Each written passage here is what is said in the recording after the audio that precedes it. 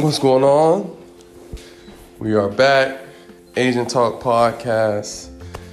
Man, God is good. I feel like you can't really have a podcast called Agent Talk if you don't ever talk about what it's like being an agent.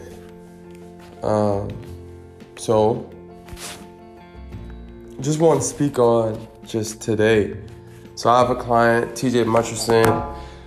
We signed TJ, just a little background knowledge. So people always ask me how do we sign guys? How does that recruiting process go? And for me, the vast majority of the guys that we signed, matter of fact, all of the guys that we have signed, we've had some sort of tie or connection via relationship, location, whatever it could be.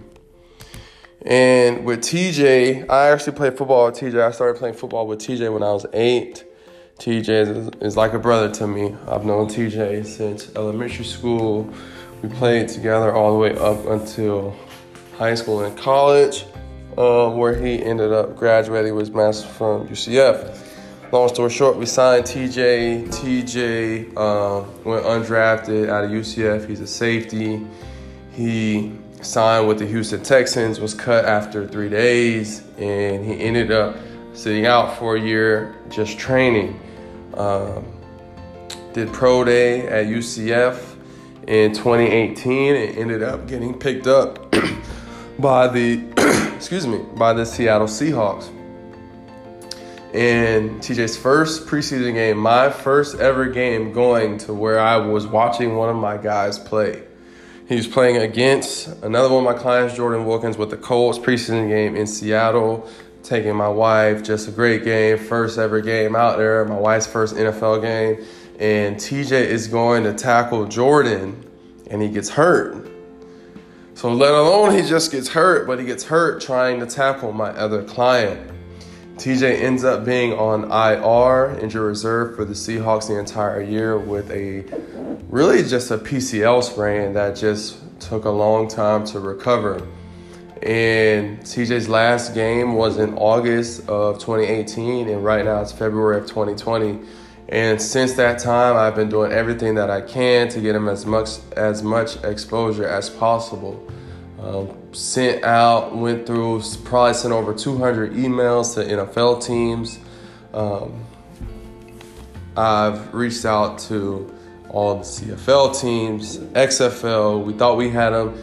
He was in the supplemental draft for the XFL, didn't pan out. He was, somewhat crushed by that. And truth be told, I started to, in a sense, lose hope of him being on a team. TJ's 27, so, he got done with school in 2017, so he's not, quote-unquote, young anymore in regards to prospects.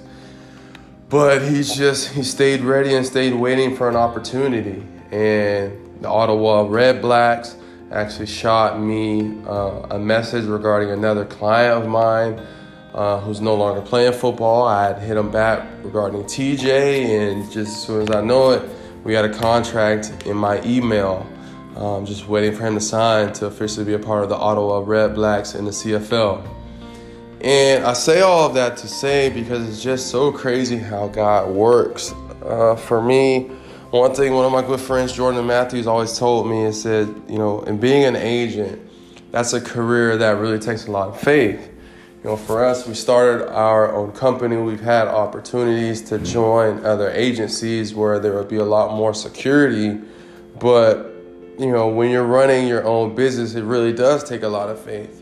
In this field, as an agent, you can only do so much. You can only, present your client to the individual. You can only sell them as much as you can.